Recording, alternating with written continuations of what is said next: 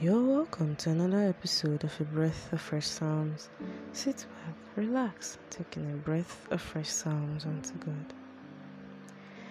This episode is taken from the book of 2 John chapter 1 verse 4 and 6, which says, I rejoiced greatly that I found thy children walking in truth, as we have received the commandment from the Father. And this is love, that we walk after his commandments. This is the commandment, that as ye have heard from the beginning, ye should walk in it. As we receive commandments from our Father in heaven, we are to walk in them.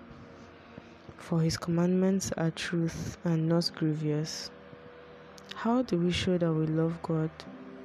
By doing what he asks of us.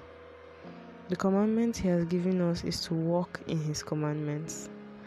There are stipulated rules set out for us by the Lord for us to follow, to serve him, to obey him, to trust him. That's all. And he will do his part. But sometimes we like to take the short path to get what we want without doing as we should. It shouldn't be that way. Put God first. Walk in his commandments, and the rest will fall into place.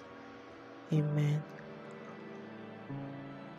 To all my new and returning listeners, thank you for listening.